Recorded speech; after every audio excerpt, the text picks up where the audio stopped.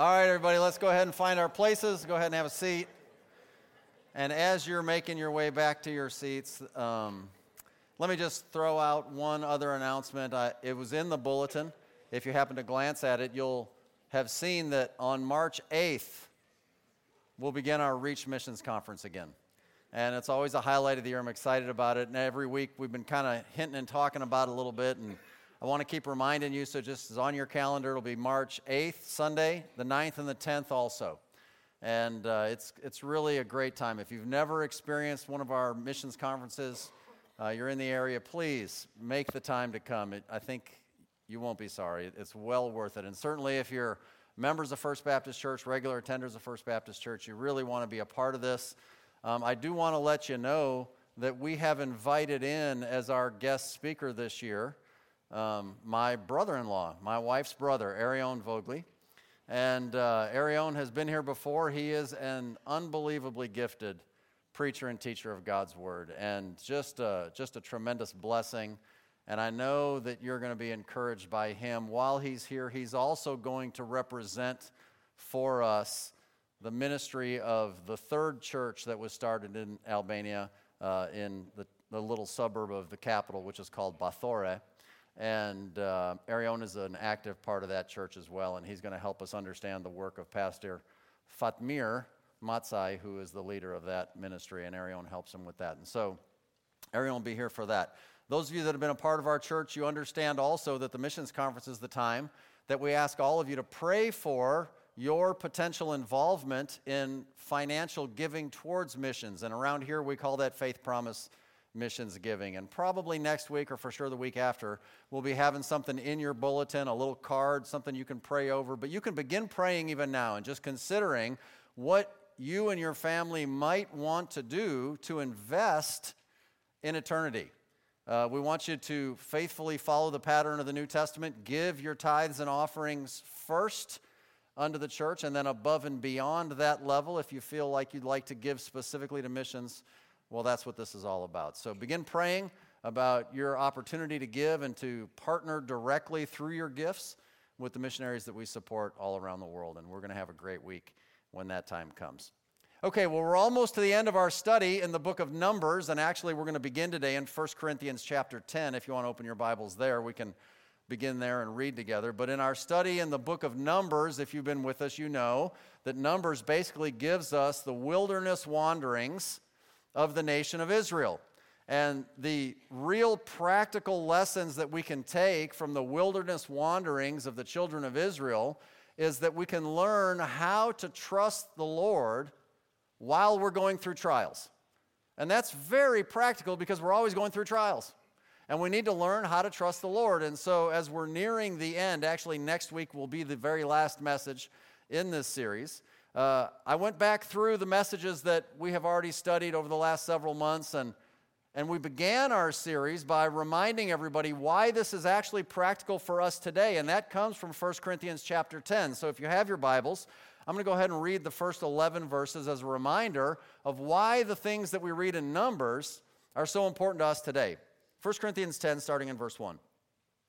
Moreover, brethren, I would not that ye should be ignorant, how that all our fathers were under the cloud, and all passed through the sea, and were all baptized unto Moses in the cloud and in the sea, and did all eat the same spiritual meat, and did all drink the same spiritual drink, for they drank of that spiritual rock that followed them, and that rock was Christ. But with many of them God was not well pleased, for they were overthrown in the wilderness. Now these things were our examples, to the intent we should not lust after evil things, as they also lusted. Neither be ye idolaters, as were some of them, as it is written, the people sat down to eat and to drink, and rose up to play. Neither let us commit fornication, as some of them committed, and fell in one day 23,000. Neither let us tempt Christ, as some of them also tempted, and were destroyed of serpents. Neither murmur ye, as some of them also murmured, and were destroyed of the destroyer. Now all these things happened unto them for ensamples, and they are written for our admonition, upon whom the ends of the world are come. And we looked at that passage in detail back then, but the idea that I want you to understand here is just simply that the stories that are described in the time of the children of Israel going through the wilderness and the different things they went through, they made a lot of mistakes. And God says it's written for your learning. It's written for your admonition so that we don't repeat the same mistakes that they had. And so it wouldn't surprise us that the next verse, for example, in 1 Corinthians 10 says, verse number 12, wherefore let him that thinketh he standeth take heed lest he fall. So if you think you're doing okay, well, today's a good day for us to use as a measuring stick. When we look at the nation of Israel as they go through their life in the Old Testament, we have seen that it really is what we would call the Pilgrim's Progress. The story of Israel, as Israel represents the life of any individual believer in Jesus Christ. So Israel, back in Exodus 12, was saved by the blood of the Passover lamb. Amen. And then in Exodus 14, they were baptized in the Red Sea. That's the terminology we see here in 1 Corinthians 10. And the New Testament understanding of that baptism is actually our spiritual entrance into a body of believers. We're not talking about a water baptism. We're talking about a spiritual baptism into the one body of Jesus Christ, as we see in 1 Corinthians 12:13. For by one Spirit are we all baptized into one body, whether we be Jews or Gentiles, whether we be bond or free, and have been all made to drink into one Spirit. And water baptism that we perform in church is just a picture, a physical picture of this spiritual reality. And so water baptism then is our entrance into the local body of believers, a local church. It says they ate the same spiritual meat. Of course, back then it was manna, the bread that came down from heaven in Exodus 16. And so we in our lives, we don't need to have chicken soup for the soul, right? Because we've got God's bread for the soul. In fact, God's bread, God's very word, his food for your soul, actually is the very soul of God. This book represents God's will. It represents God's emotions. It gives us his very mind. And so God's very soul feeds our soul, and they all had the same spiritual meat, and well, that's what the Bible is for us. It says they had the same spiritual drink. Well, back in the Old Testament, that was Exodus 17, and Moses smites the rock, and the water comes flowing out where they didn't have water at that time. And, of course, that pictures for us the Holy Spirit as that living water that flows out from the rock, which is Christ, right? John 7 gives us that in verses 38 and 39. He that believeth on me, as the Scripture hath said, out of his belly shall flow rivers of living water. What are you talking about? But this spake he of the Spirit, which they that believe on him should receive, for the Holy Ghost was not yet given, because that Jesus was not yet glorified. So out of Jesus Christ, if you will, then flows unto us the blessing of the Holy Spirit to indwell us as believers. Now these are all things that happen to them literally and physically, but these are all things that picture for us what happens to us when we get saved. These are things that God does for all of us when we get saved. And so now, equipped with all the tools that we could ever need, and by the way, those tools are the body of Christ, the soul of Christ, and the very Spirit of Christ, having all the tools that we could ever need, it's time to go and put them into practice. It's time to go and put them into practice. And that's what the wilderness is. Go and put them into practice, right? This is the wilderness time of your life. Have you known Christ as your Savior? Then he has placed you in his body. He has given you everything you need so that you can successfully follow him. What he wants to know is, will you?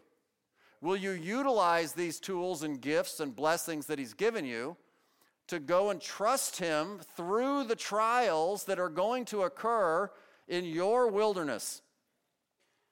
So today is the day of assessment. How are you doing in your walk with God? The good news is there's not a survey. You don't have to fill it out. You don't have to hand it in. But between you and the Lord, we're going to go over some things. And you can prayerfully consider, Lord, where am I in my walk with you today? When you look at those people that were in the wilderness, they break into two groups, don't they? There's those that wandered in the wilderness for 40 years and died there and never made it into the promised land. And there were others who made it across Jordan and into the promised land. So I think the question that each and every one of us should ask ourselves today is, which group do I want to be in? See, your journey's not over yet. It's not too late for any of us. And the material we're going to cover should help you determine exactly where you really are at. So let's go to the Lord and let's just ask him to do that for us, and then we'll get into our outline. So Heavenly Father, I do pray that you would give us the spiritual eyes to see the big picture today, and that you would give us the ability to see our lives as it fits into that big picture. And I pray, Lord Jesus, that you would put your finger on the specific areas of our lives that you have identified that we need to work on.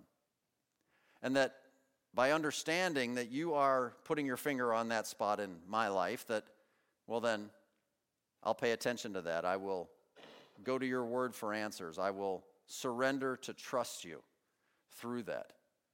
And as a result, continue to progress in my walk with you unto the promised land. So Lord Jesus, teach us these things. We'll thank you in advance. In Christ's name, amen.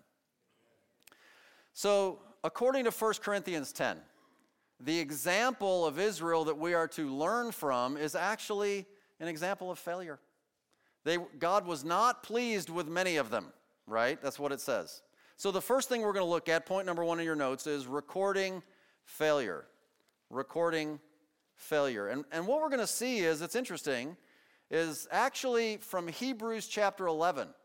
So a lot of you know that Hebrews chapter 11 records for us the lives of so many Old Testament characters that lived their life with great faith. And so sometimes it's referred to as the Hall of Fame of faith from the Old Testament characters and the things that they did and the way God recognizes that they did what they did by faith. And if you read through the entirety of Hebrews chapter 11, what you're going to find is that in Hebrews 11, there is no mention of any one event from the wilderness. Not one. And you say, wait a minute, I think Moses is in there. Yeah, Moses is in there, but where Moses is mentioned in Hebrews chapter 11, he's mentioned only in conjunction with the events of his life leading up to the crossing of the Red Sea. And that's it. Not after that. Not after that. So, for example, you can follow along in Hebrews 11:24. It says, by faith, Moses, when he was come to years, refused to be called the son of Pharaoh's daughter, choosing rather to suffer affliction with the people of God than to enjoy the pleasures of sin for a season, esteeming the reproach of Christ greater riches than the treasures in Egypt, for he had respect unto the recompense of the reward. So Moses, at this time, while he was still in Egypt, he refused prosperity.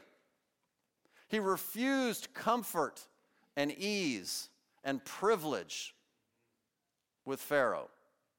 But rather, by faith, he chose to walk with God, and he chose to walk with God's people, which he knew would include suffering. Why is that? Well, it's because by faith he understood that the eternal riches that God had for him were far greater than the temporal riches he could enjoy in Egypt. He saw that eternal is greater than temporal, that spiritual is greater than physical. It goes on in verse 27, by faith he forsook Egypt, not fearing the wrath of the king, for he endured as seeing him who is invisible. Now, normally, standing against Pharaoh in that dictatorship that he ran over the major portion of the planet, well, that would have had severe consequences, even unto death. But by faith, Moses stood publicly against it. And that's the story of all the plagues that God poured out on Egypt. Verse 28, through faith he kept the Passover and the sprinkling of blood, lest he that destroyed the firstborn should touch them. Now you got to understand, when God gave his word that he would go through the land and all the firstborn would die if the family does not kill the lamb and put the blood on the two side posts and the upper post of the door. This thing has never happened before. This is an unusual request. But by faith, Moses said, we have to do this. And as a result, he believed God's word against all visible evidence, circumstance, and history that he's ever experienced in his life before. Verse 29, it says, by faith they passed through the Red Sea as by dry land, which the Egyptians, essaying to do, were drowned. And I don't know if we stop long enough to give enough credit to walking through the Red Sea with a massive wall of water on this side and a massive wall of water on that side. And the sea floor is not all mucky and muddy, it's dry ground. And they walked through that thing, and you just got to know when they were in the middle, and Pharaoh's chasing them there, you know. But they did it by faith because God said, you go, I got you. And boy, did he ever. That was verse 29 of Hebrews 11. You know what verse 30 of Hebrews 11 is? It's Joshua in the Battle of Jericho. That's in the promised land. You know what's missing? All the wilderness. Every bit of it. Now, isn't that interesting? The wilderness story is put in there so that we could learn faith.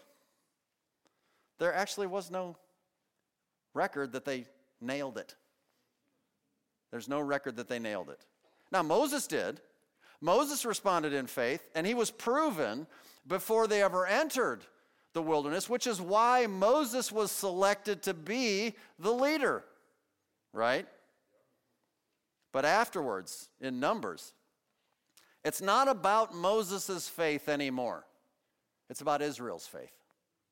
And Israel represents us. It's Israel's turn to see if they will learn to walk with God. So let's transition now into how that applies to us personally. And point number 2 in the bulk of our study today, I'm calling refining faith. And this is going to be kind of a survey of what we've learned in this study. We've learned a lot in the last several months if you've been with us. And the question you need to ask yourself is, well, what does that mean to me? Well, when we summarize what we've learned, I think that what we can see is, and what you have in front of you today, is what you can consider to be a spiritual maturity checklist. This is a checklist that you can go through. You can use this list to measure how you think you're doing in your walk with the Lord, in your spiritual development of faith. So I thought it would be good to do it like a top 10. So we'll just do it like a top 10 lessons to learn in order to grow up spiritually. We'll start with number 10. All right? Number 10, relationship. And this is depicted by the study that we did back in Numbers chapter 4 with the Levites. And really the idea is the priesthood of the believer.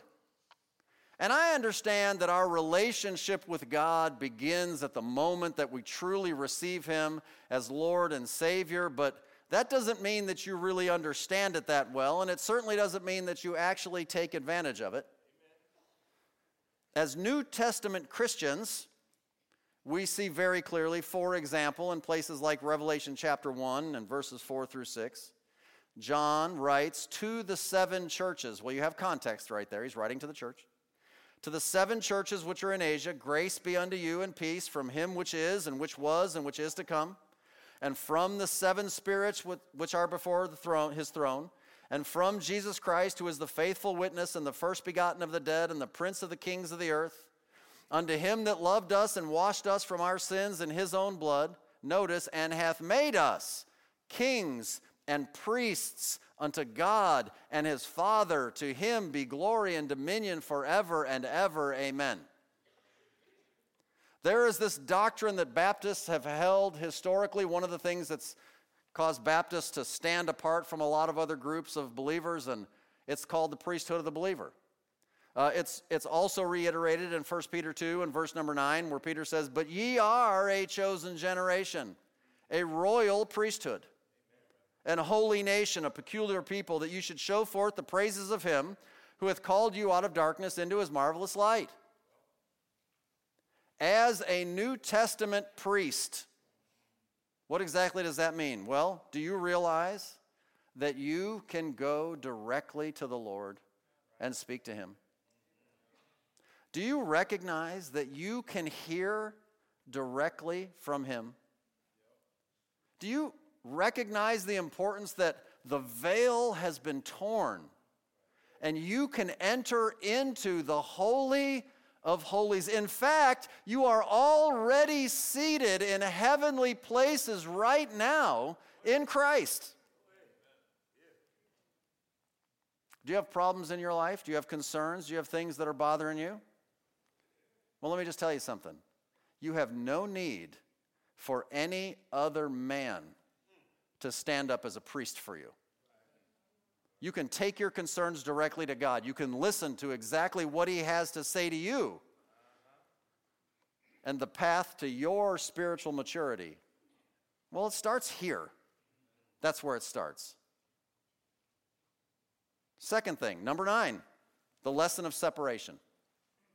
The lesson of separation. This is the story of the Nazirite vow. We looked at it back in Numbers chapter 6, and you can go back and remind yourself of that if you want to, but the Nazirite vow was set up that that person would separate themselves from some things. For example, from wine and from anything that actually came from grapes, and he was never to cut his hair and all these different things. And at the end of the day, it's just about separation. And you know what we need to do if we're going to learn to trust the Lord, if we're going to learn to grow up to spiritual maturity? Well, we need to understand that we need to separate ourselves from some things. What things? Well, depending on who you ask and where you go to church, they'll give you a different list, won't they? Let me make it real easy for you. You separate yourself from anything that would separate you from God. Whatever it is that would separate you from God, that's what you should separate yourself from, right? And there's just so many places we can see this in the New Testament, but very clearly, for example, is 2 Corinthians 6:17. Wherefore come out from among them, and be ye separate, saith the Lord, and touch not the unclean thing, and I will receive you. Now, this is not the day to study in detail all of these things. Actually, these things are a review of what we have covered in the last several months. But the unclean thing can represent sinful practices. In 2 Corinthians 6, it can represent sinful people, because their influence will come on to you and, well, destroy your opportunity to walk holy before the Lord as well. But can I make one statement to you that'll help you? If you've not thought about this for a while, you need to get this. Because this idea of separation is often misunderstood. It's misunderstood in the mindset that, okay, I get it, I'm at church, they're just going to tell me what I can't do and what I'm supposed to run away from. That's actually not how it works.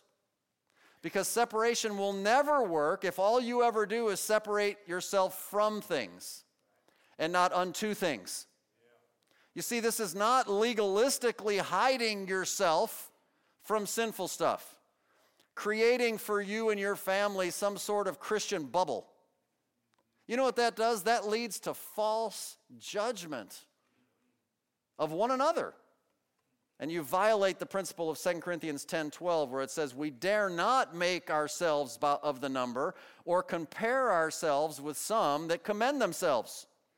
But they, measuring themselves by themselves and comparing themselves among themselves, are not wise. They're not wise. And so if you find yourself finding solace in the fact, yeah, you know, I do this, but I tell you what, I don't do that.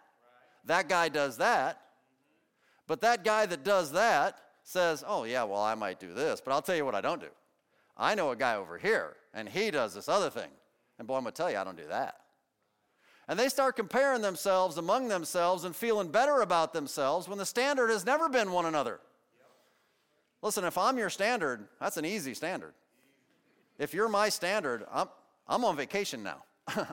No offense. But I mean, we're just not all that hot. Verse 17 and 18, 2 Corinthians 10, but he that glorieth, let him glory in the Lord. For not he that commendeth himself is approved, but whom the Lord commendeth. You know what God wants you to understand in this step of spiritual maturity, this lesson that you must learn in your wilderness? That you don't just live your life afraid of sin and afraid of lost people and scared of these things and hide yourself and make sure that everything you do is in a Christian bubble, because, by the way, there's all kind of wickedness inside those bubbles, by the way. Hypocrisy and lying and all these things. But you separate yourself unto the things that are holy. And then the other things don't even matter anymore. That's the only way you get victory in your life. So Paul says in Romans 1:1 that he's a servant of Jesus Christ, called to be an apostle, separated unto the gospel of God. Because you see, if you don't separate yourself unto the things that are holy, unto God and unto his gospel, and you're just trying to make sure that you don't do the things on the don't do list, you're going to fail every time. You're going to fail every time. And you know what else? You're never going to leave the wilderness. You're never going to leave the wilderness because you need to learn this lesson. All right. The eighth biggest thing is the lesson of holiness. These are going to be somewhat associated, I understand. But this is as depicted by your victory over the flesh. And even just last week, although there's many examples in the book of Numbers, we referenced the story of the children of Israel that were given unto fornication in this area called Peor. Can I just say that the flesh is a powerful force for evil, present in each and every one of us. And for the record, just about the time that you think you got it whipped, you better take heed if you think you stand, lest you fall. And just about the time that maybe you're newer to church and you think, wow, what a large room full of holy people. I'm all messed up. I don't belong here. Can I just tell you, friend, we're messed up too. The same flesh that plagues you every day plagues me and every single one that's in here. The flesh is powerful, and the flesh is with you every day of your life until you're not in the flesh anymore, until you go to see the Lord. But God does want you to learn these things. This is a critical lesson of your life. So in the New Testament, 1 Thessalonians chapter 4, starting in verse number 3, for this is the will of God. You ever wonder what the will of God is? Well, there's some very simple things that are laid out with phrases like, this is the will of God in the Bible. And here's one of them. Even your sanctification, that ye should abstain from fornication. Now, it's church. You would expect that we would say that, of course. And we don't want to disappoint, so, if in your secret life that nobody else knows about, this is a problem for you, let me just give you good biblical counsel. Stop it. Just stop it. That's the will of God for you. You want spiritual counsel? I'm going to give you God's will. God's will is abstain. That's what it is. Married, unmarried, it doesn't matter. Don't do it. God wants you to learn that lesson. Why? Because you need to learn. It says that every one of you should know how to possess his vessel, his body, in sanctification and honor, not in the lust of concupiscence, even as the Gentiles who know not God. That's what lost people do. That no man go beyond and defraud his brother in any matter, or let me just go ahead and throw in there, or his sister. Because that the Lord is the avenger of all such, as we also have forewarned you and testified, for God hath not called us to uncleanness, but unto holiness. We need to learn the lesson of holiness in the wilderness. We need to learn to abstain from these fleshly lusts and desires. And obviously, sexual sin is a huge problem. In fact, the study of the scriptures shows us that sexual sin, it goes far deeper than just the body. It actually defiles your soul. That's what it does.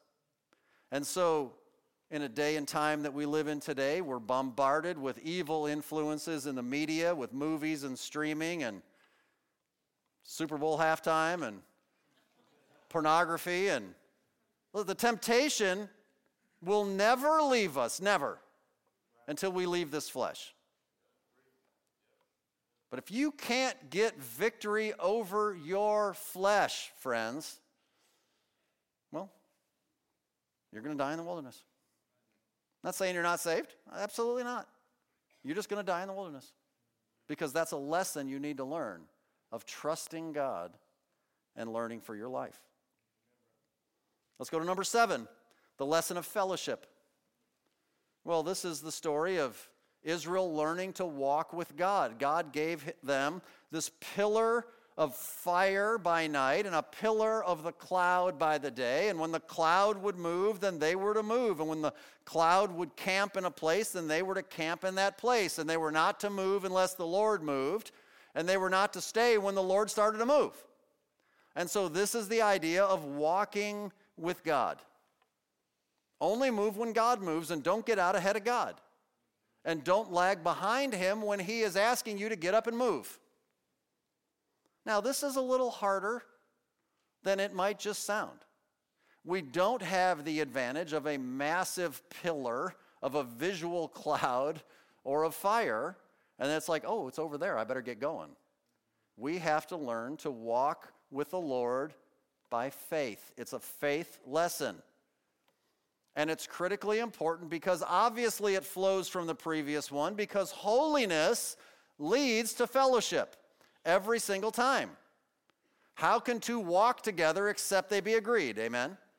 So in 1 John chapter number 1, starting in verse 5, it says, "This then is the message which we have heard of him, and declare unto you that God is light." That's holiness. 1 John gives us the message of the two aspects of God, his light and his love. He's perfect holiness, but he's also grace and mercy and love.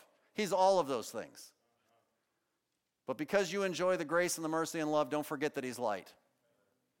God is light, and in him is no darkness at all, not even a little. So, if we, notice the words, if we say, now we are saying something. We're talking now, see? If we say that we have fellowship with him and we walk in darkness, we're lying. That means what you're saying is not true. I say I have fellowship with the Lord, but secretly I still have this sin problem. Liar, liar, pants on fire. Well, the idea is this: God is light, and in him is no darkness at all. How can two walk together except they be agreed? If God is in the light and you are in the darkness, you can say whatever you want all day long. It's not true. And you have to learn the lesson of holiness so you can learn the lesson of fellowship. But it goes on in verse 7, if we walk in the light, as he is in the light, we have fellowship one with another, and the blood of Jesus Christ, his Son, cleanseth us from all sin. I like the way it's written in Galatians 5:16. This I say then, walk in the Spirit, and ye shall not fulfill the lust of the flesh. Go back to that whole idea of being separated. You're never going to get victory over your flesh simply by being separated from. The lust of the flesh will always be fulfilled eventually in your life unless you learn to walk in the Spirit. When you learn to walk in the Spirit, day by day walk in the Spirit, well then the flesh doesn't have its power over you anymore. You're focused on other things. If you're focused on the thing that plagues you, it will plague you. Even if you're focused to get away from it. So that's why when we take all of the time and the resource, human, financial resource and energy and love and outreach to help people, for example, who are struggling with recovering from substance abuse or different addictions or difficulties that they have in their life, the answer to their life's problems, and they are real problems, is never just try harder to not go back to that life. It never works. It's walk in the Spirit. That will give you the victory. Walk with the Lord, and those things just fade away. They're not of interest to you anymore. So when I was newly saved and a college student back in Arkansas about 100 years ago, I put on my mirror in my little dorm room a 3x5 card with Galatians 5:16 written on it, just to remind myself when I got up and walked out of my room and had to walk to class, that I would walk in the Spirit. And that was kind of a dumb reminder, but it helped me. I was a brand new Christian. I'm like, okay, I got to walk to class. Okay, walk in the Spirit. I don't know what that meant, but I tried. I just did whatever I could to try and remind myself to think on the things of the Lord and allow Him and His influence to lead my steps every single step of the way. Listen, this is such an important subject for you to learn. We have developed for you an entire class in ministry tools and training for it. So go through our system of discipleship, sign up for ministry tools and training, and take this class among other classes where we'll study Romans chapter 6, chapter 7, chapter 8, and learn and understand how to walk in the Spirit. But let me give you a really good hint. This will just help you this morning, and we'll move on to the next point. Because I do understand that it's hard to always know exactly where the Lord is moving. We don't have the big physical, visible pillar moving around town. So how can I exactly know? Is the Lord doing this? Is the Lord not doing this? Am I ahead of Him? Am I behind Him? And sometimes it can be confusing. I get it. So I think hidden in Numbers is a great hint for you. Just stick close with the congregation. Because the whole camp of Israel is together.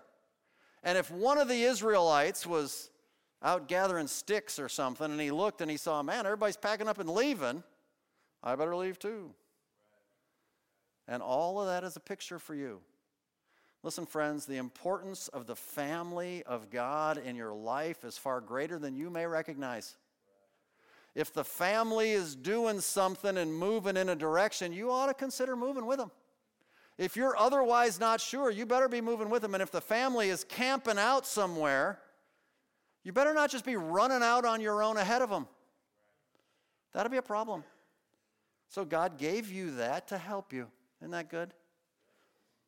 Paul says it this way in Philippians 3:17, brethren, be followers together of me, and mark them which walk, so as you have us for an ensample. He says, let's pay attention, and let's all move together. Let's all do it together. So we're counting down the top 10, and we're down to number 6, and that's the lesson of contentment. Contentment. And the idea here is victory over covetousness. The opposite of being greedy, covetous, is to be content. And in Numbers chapter 11, we have the story of Israel despising the manna. They're just sick of it. They're like, I want something different.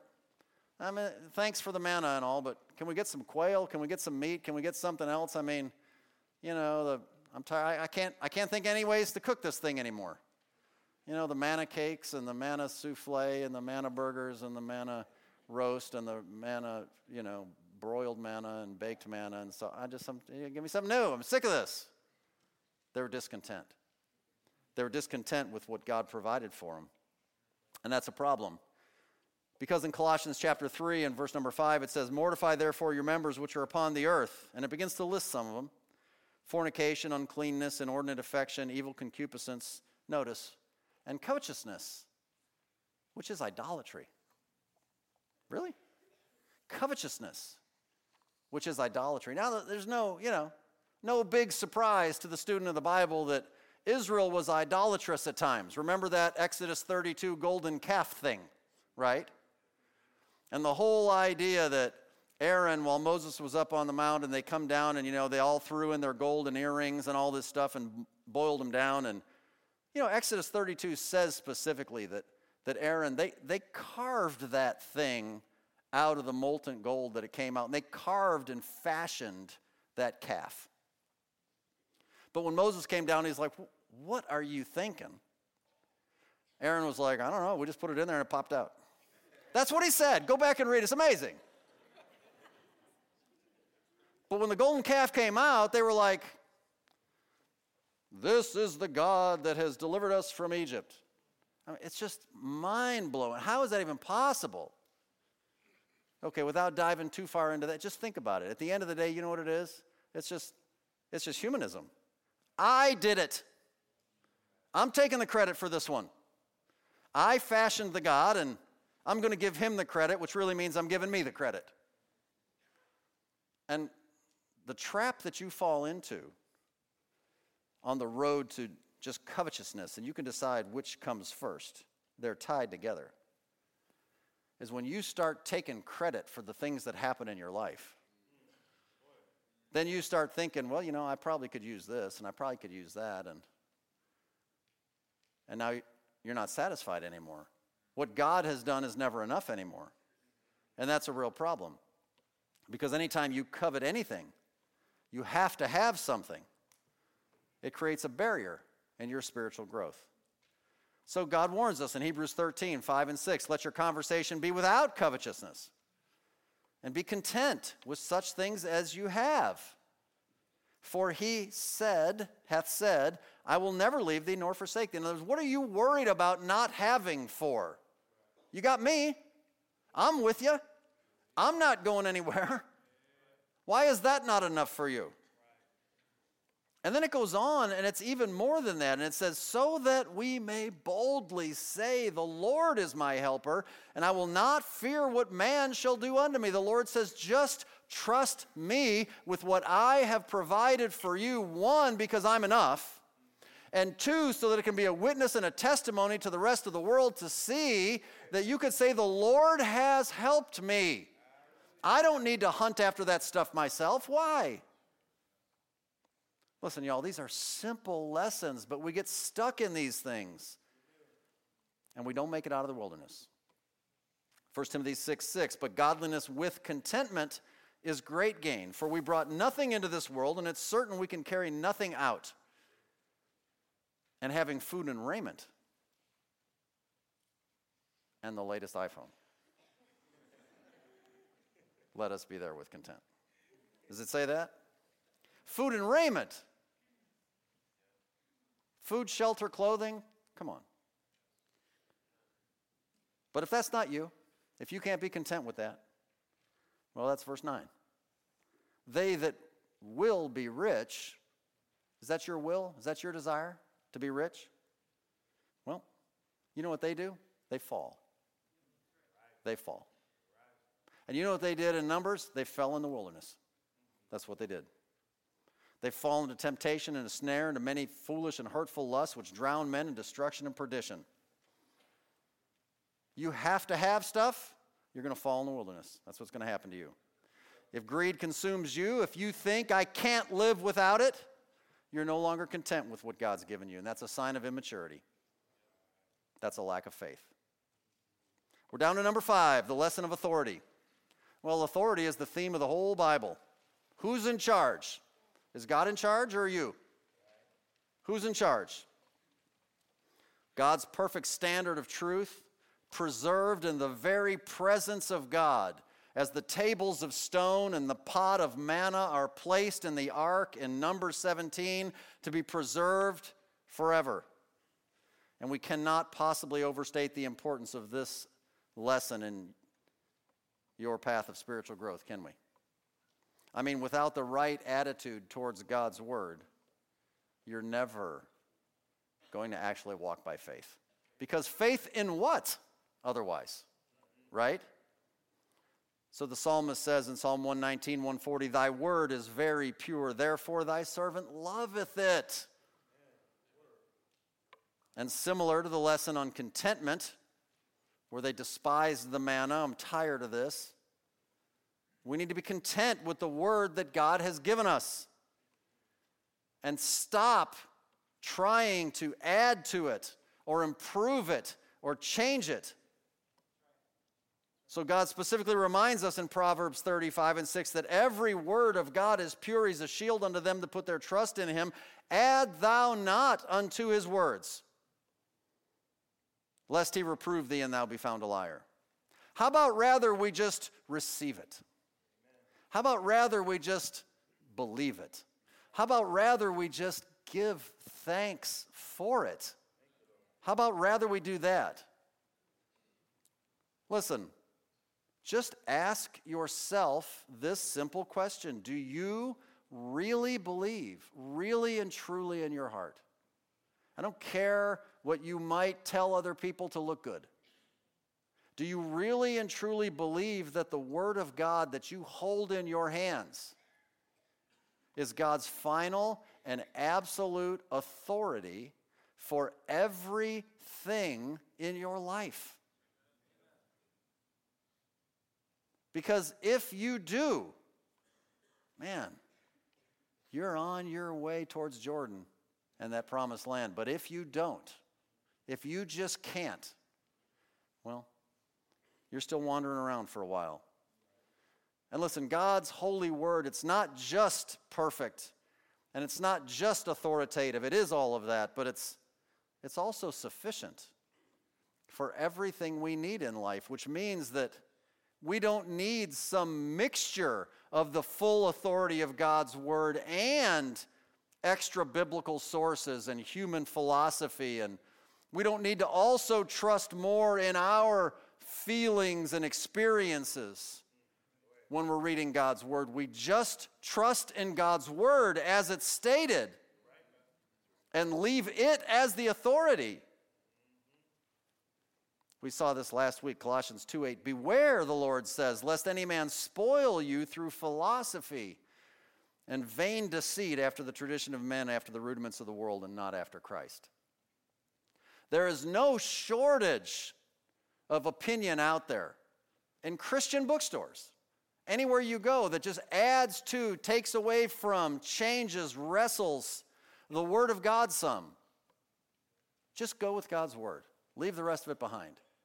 Settle that issue of authority in your life. Because if you will, you're making progress. You're on your way. Number 4, the lesson of perspective. This is the idea of seeing Jesus Christ in the circumstances of daily life. And so we spent some time studying Numbers 19 and 20 and 21, where there were pictures of Jesus Christ from the Old Testament. We saw the picture of the red heifer, the sacrifice for the purification of sin, and we saw the rock that is Christ, even mentioned in 1 Corinthians 10, referencing the 2 times the rock was smitten, the first coming and the second coming of Jesus Christ. We saw the serpent lifted up on the pole and how that's referenced in John 3 as a picture of Jesus Christ. The idea is making spiritual application from daily, physical, real life events. You know, Jesus is trying to get your attention in life. And similar to Moses back in the desert before this whole thing got started, remember that story of the burning bush? I want to read for you from Exodus 3, starting in verse 1. Now Moses kept the flock of Jethro, his father-in-law, the priest of Midian, and he led the flock to the backside of the desert and came to the mountain of God, even to Horeb. And the angel of the Lord appeared unto him in a flame of fire out of the midst of a bush. And he looked, and behold, the bush burned with fire, and the bush was not consumed. And Moses said, I will now turn aside and see this great sight, why the bush is not burnt. Notice verse 4. And when the Lord saw that he turned aside to see, then God called unto him out of the midst of the bush and said, Moses, Moses, and he said, Here am I. You see, the Lord is setting bushes on fire in your life all day long. There's things going on in your world all the time. They're just a little odd. They're a little off. They're a little weird. There's things you don't understand. How could he or she behave this way? Why is this going on at work? Why is this happening in my life? What are these things? These bushes are catching on fire, and they're not just going away. And the Lord just wants to know, are you ever going to stop your busy life for a minute and just consider what is going on here? Can you see the Lord's hand in the midst of those things? Because maybe if you'll just stop with that perspective, maybe the Lord will show you. Maybe he'll show you what he's doing. Maybe you'll be able to see the Lord working in your circumstances. And that's really what you want, isn't it? That's a sign of spiritual growth and maturity when you can do that. You don't just see the circumstances. You see God working through them. That's a lesson of the wilderness. Number 3, discernment, the lesson of discernment. And we talked about this last week in great detail, so we'll do it quickly. Numbers 22 to 24 and the story of Balaam, false teachers, false prophets. This deals more with the application of biblical truth once you've received it. It deals with the careful and thorough filtering of information. Because listen, y'all, there's a lot of liars out there. And the truth of the matter is, you can't know that I'm not one of them. I mean, I try not to be. I hope I'm not. But you better check me out like you better check everybody out according to, in comparison with, the only true standard you have in the universe, the Word of God. Listen, you should be able to spot them. Christian bookstores are making money because we buy the books. Just because they're sold under the banner of a Christian store doesn't mean they're all right. So as of late, I have seemed to come across this particular example that I want to share with you that is fairly prevalent in the world of famous Christian personalities of today, a guy by the name of Francis Chan, who is a noted Calvinist, an author, a pastor, a speaker, widely followed Christian personality, who recently has come out in support of the Catholic Eucharist and transubstantiation. Recently came out in a video that you can find all this on YouTube, go look it up, that while he was in a village in Myanmar, he was a missionary for like a year or so, that he walked into a village of completely unbelieving people, and every single man, woman, boy, and girl that he touched physically was completely healed of whatever disease they had. So here you have, in the personality of one very famous, well-read by evangelicals, Christian personality, Francis Chan, who wrapped up in one package is a Calvinist, a Catholic, and a charismatic. And people will read that stuff that he writes now and think, oh man, that is fantastic. No, listen, y'all, seriously. Learn the lesson of discernment. Learn how to take the meat and throw away the bones, right? You should be able to spot a false gospel. You should be able to spot false doctrine. 2 Timothy 3:13, but evil men and seducers shall wax worse and worse, deceiving and being deceived. But continue thou in the things which thou hast learned and hast been assured of, knowing of whom thou hast learned them, and that from a child thou hast known the Holy Scriptures. Well, that's how you're going to tell whether people are deceiving and being deceived, which are able to make thee wise unto salvation through faith which is in Christ Jesus. All Scripture is given by inspiration of God and is profitable for doctrine, reproof, correction, instruction, and righteousness, that the man of God may be perfect, thoroughly furnished unto all good works. And 1 Corinthians 11:19, you got to get 1 Corinthians 11:19, for Paul says there must be also heresies among you. Why? Because God's testing your faith.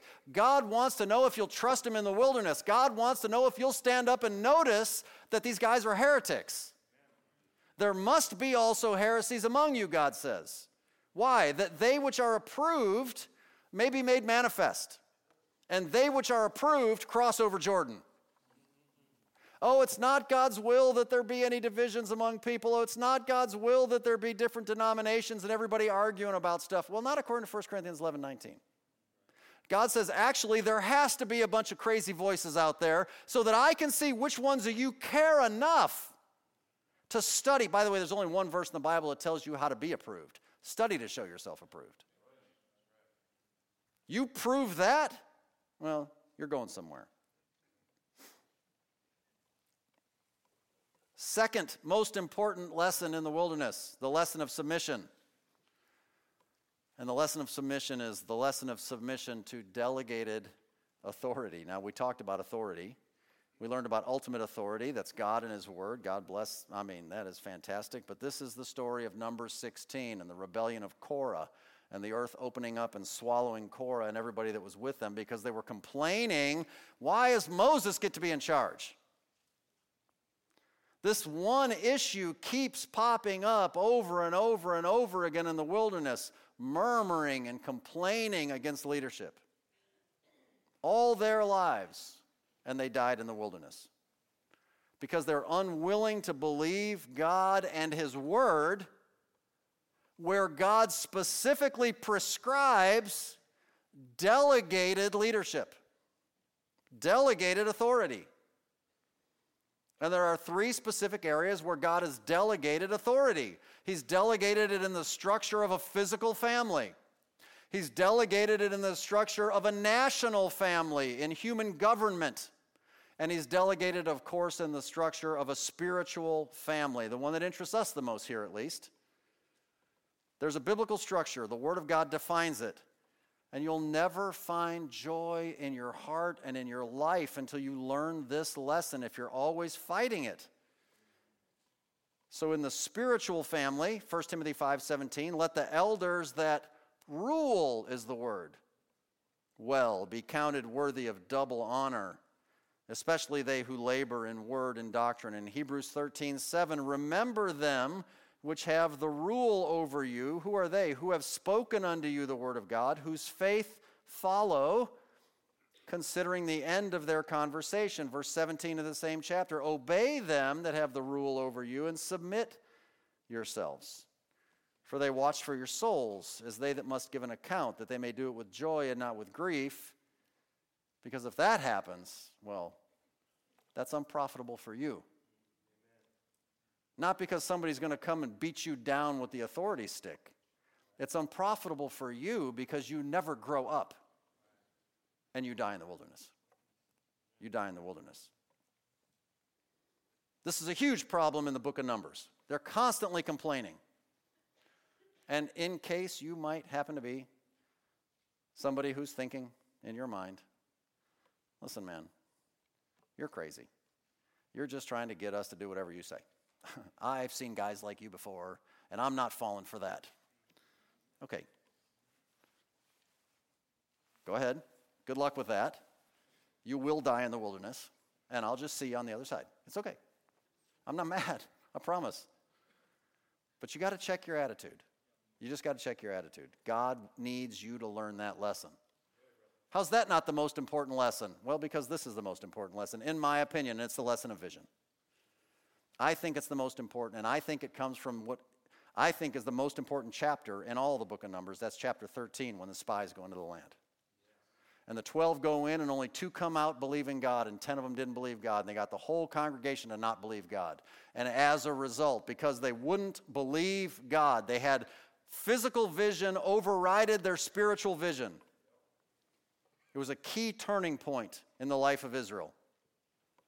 They couldn't see, they couldn't believe God and His Word that God is bigger than their enemies. You believe God is bigger than your enemies? You believe God is bigger than your problems? You believe God is able to take whatever's going on, whatever confronts you, whatever seems so daunting and unsurpassable, and He can get you through it just because He said He could and He would? It's the ultimate issue of faith.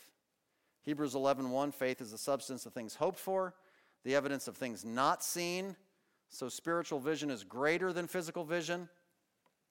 It's faith in what God said without needing to have physical evidence to defend it. Moses had this vision, we read in Hebrews 11:27, as seeing Him who is invisible. This is your checklist. These are the things God needs you to learn in the wilderness of your life and spiritual growth. Relationship, separation, holiness, fellowship, contentment, authority, perspective, discernment, submission, and vision.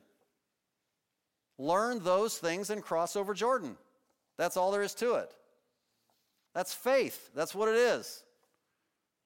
So 2 Corinthians 4:18, it says we don't look at the things that are seen physically. We look at the things that are not seen physically because they're eternal. They're spiritual things. You can only see those by faith. That's the only way you can see them. We'll run out of time, and it won't really take long. The third point in our study is looking forward, reckoning forward. And this is the book of Joshua. This is heading forward into the promised land. We haven't studied it, but just let me tell you this. So you say, man, this is the top 10 items to check out in my life, and man, okay, I'm doing good. What's next for me? Well, it's the book of Joshua. The promised land does not represent heaven. The promised land represents the life of victory, the life of conquest, the life of spiritual maturity. Now that you're armed with faith and you've proven it, you're equipped to go into the world and conquer. and to complete your mission. And there's 3 things you can expect when you arrive at spiritual maturity. We actually study this in some detail in Ministry Tools and Training. Number 1, you feed yourself. It says in Joshua 5:12 that the day that they entered into the promised land, the manna ceased. God is not raining your food down right outside your tent flap anymore. This land is full of plenty. It's the land that flows with milk and honey. It's the land of grapes and almonds and pomegranates. And this is the land that has all the food you could ever enjoy. Go get you some. And when you arrive in spiritual maturity, you know what you should be able to do? You don't need somebody to spoon feed you this anymore.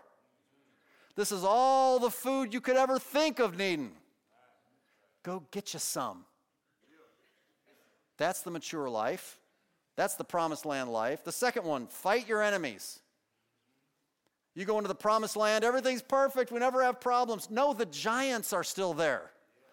The giants are waiting for you. And we'll not read it, but Joshua 1:5-8, maybe that'll be thrown up here, but Joshua 1:5-8 is where God promises, look, man, you're going to win. I'm with you. Be strong and of good courage. Don't let the word of God depart out of your mouth. Meditate on it. You're going to have victory in your life. You're going to win these battles. Drive out the enemies.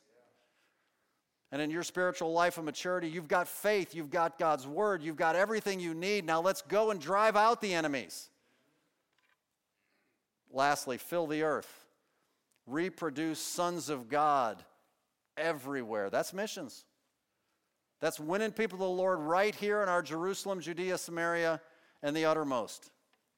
These are the works of a life of maturity. And when you see them working in your life, they become the evidence of maturity. Because I see them working in my life. So the question is, where are you at on the checklist? Where has Jesus put his finger? What is the area you need to work on? What is the specific thing that you know you're not trusting God with, but you need to trust God with? Because if he's spoken to you, well, we need to work on that area so that we can make progress, so that we can get out of the wilderness. Amen? Let's pray together. We'll wrap.